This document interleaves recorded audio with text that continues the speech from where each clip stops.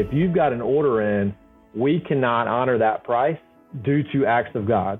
We're not going to honor it. And so you're looking at 10, 15% increase immediately. In 30 days, the cost could go up 75%.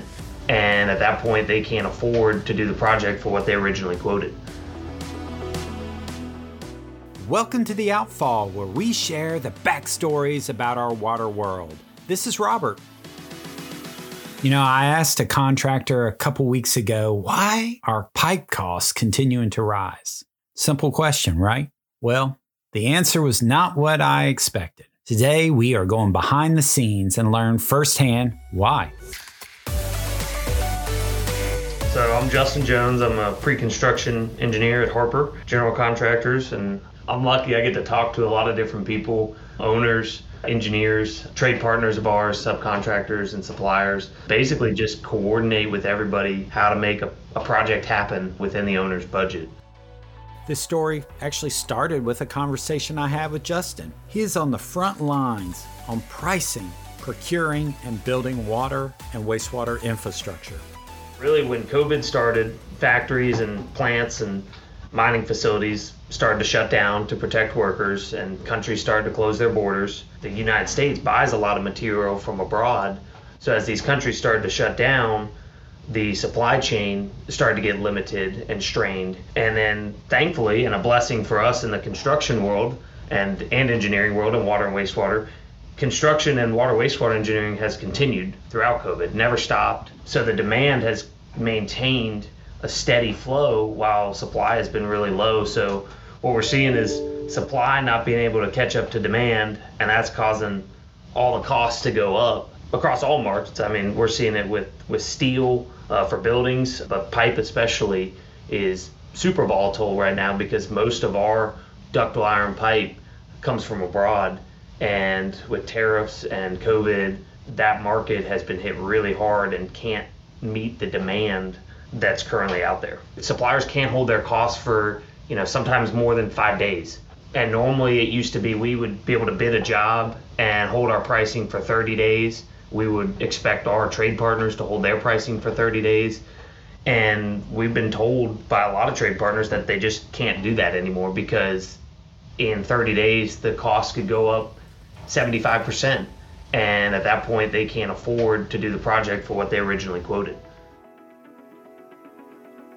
Justin is in a different world than what I do, and I love learning about some of the constraints contractors face on a daily basis. Contractors like Harper are changing how they think and execute projects. There is so much demand and so little supply out there that orders can't be fulfilled as quickly as they used to be. It used to be where we could order pipe, and have it in a few weeks. And now for certain sizes, certain fittings, some of that pipe and material may not show up on the job site for 18 weeks. So the way you plan a construction schedule now is not, all right, let's go do pipe first while we wait on the treatment equipment. It's going to be, you start the treatment equipment and then you're doing pipe maybe second in line in the project schedule. So that's been a challenge.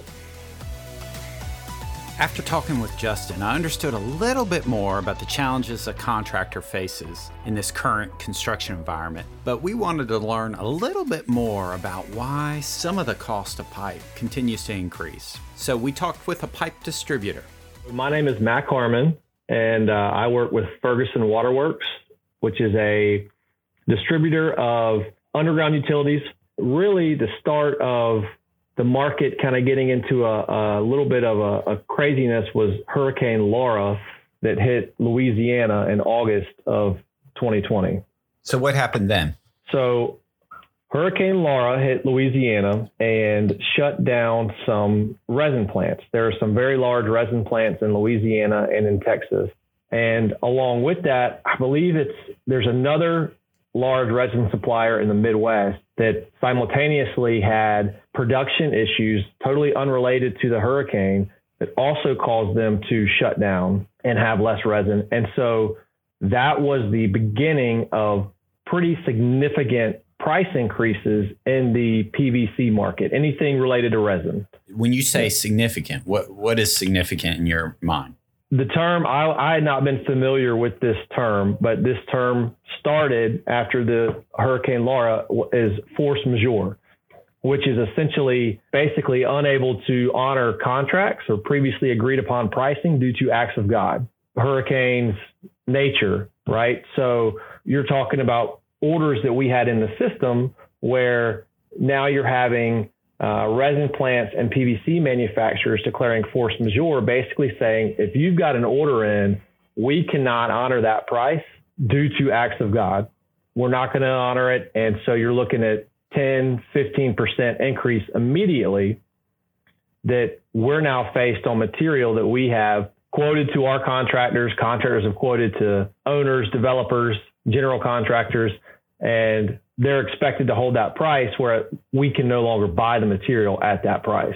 It's been extremely difficult to go to your customers and say, hey, I can't even buy this material at the price that I quoted you for this project.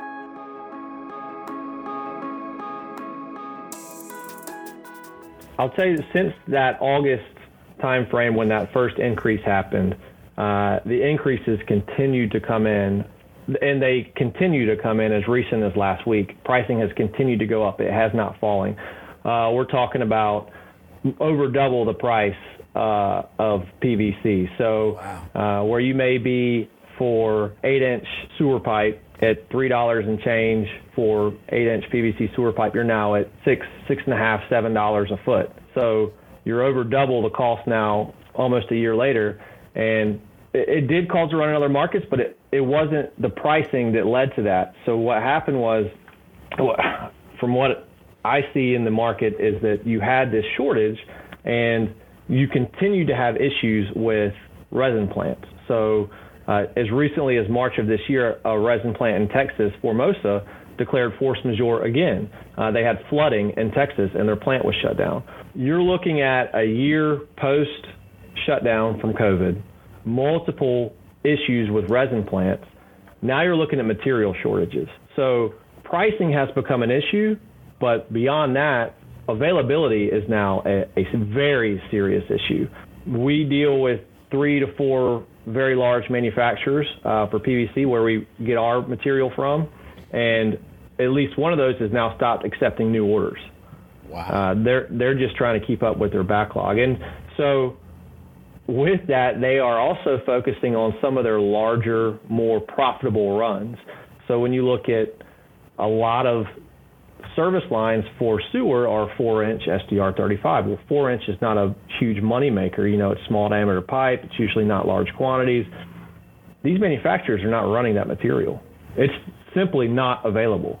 So sure, now you're moving into, okay, well, if we can't get PVC, let's get ductile, right? So the ductile market really has just started to get affected in the past probably 2 to 3 months.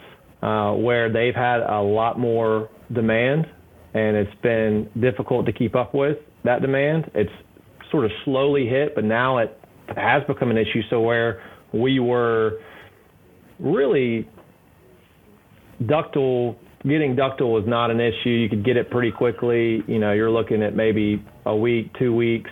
We're looking at 30 to 45 days plus on deliveries. Wow. What was it before? Really, it was available as, you know, they had a pretty good stockpile in the yard, maybe 2 weeks for larger orders.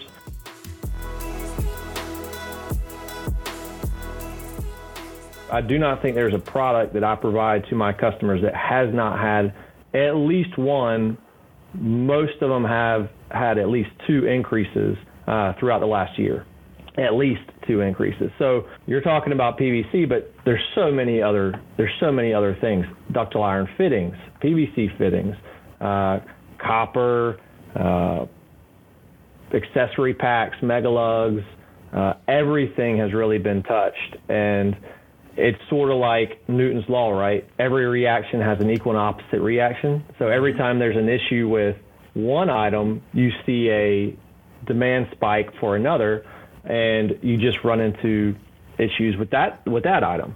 Another good example of that is ductile iron fittings. Import fittings have become very expensive and also very hard to get as well. A couple things that impacted that. India's had a recent spike in their COVID outbreaks.